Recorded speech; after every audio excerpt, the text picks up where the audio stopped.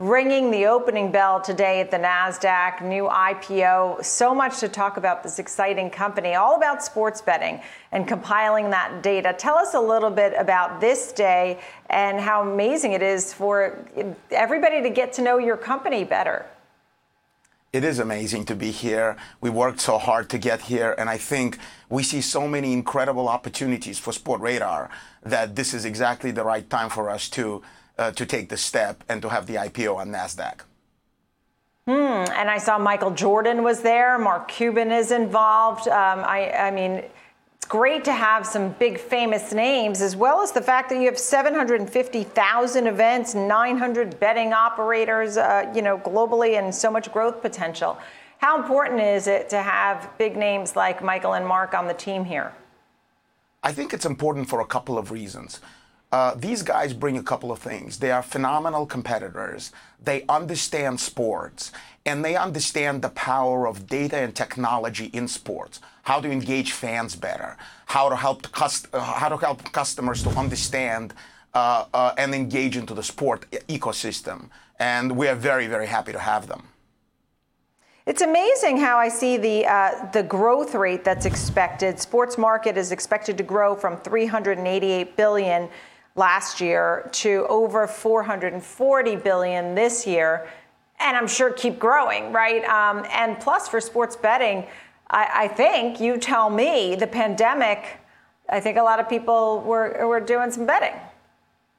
Well, certainly in the U.S., we expect the sports betting market, our addressable market, to go from about $1 billion in 2019 to about $23 billion in about 10 years' time, right? So there is an enormous opportunity, huge growth potential, and we're very excited to participate. We currently serve about 85% of licensed bookmakers in this country, so we are in a perfect position to help the market and to grow with it.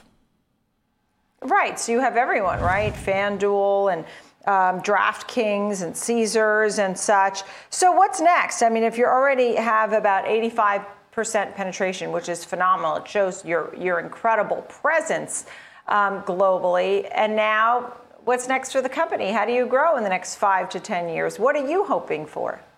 Well, what you need to do is you need to keep offering your customers more and more innovative products. And that is what we're all about. We're all about technology. We're all about developing new products that help customers to engage the fans. And that is really the next stage of the development in the U.S. And as people are obviously betting, right? And I mean, I guess you could do this from anywhere, from your phone, from your home, from your casino. Are there certain areas that you're seeing more growth? Well, I think mobile has been tremendous growth area and will continue to be. That is the biggest growth drivers of sports betting today. And then tell me about some of the other things. I know you were working with anti-doping. I'm sure there's anti-gambling and all the good deeds that companies must also do, right?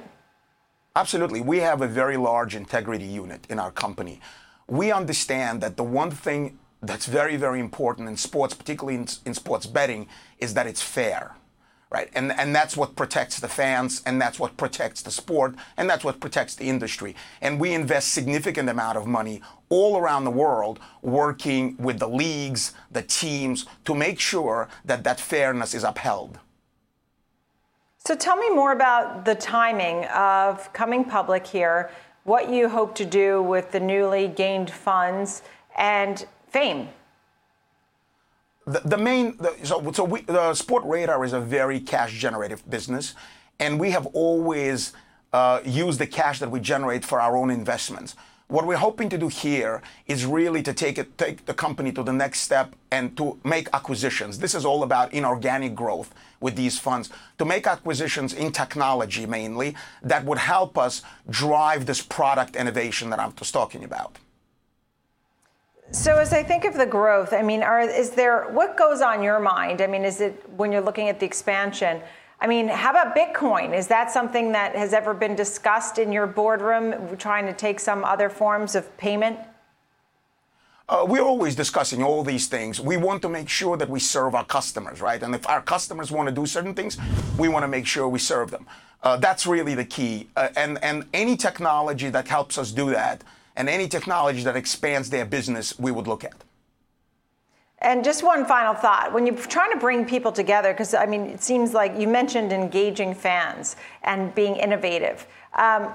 Ideally, how do you engage them? Is it certain events? Is it having promotions? Is it getting people together in one group or room for betting?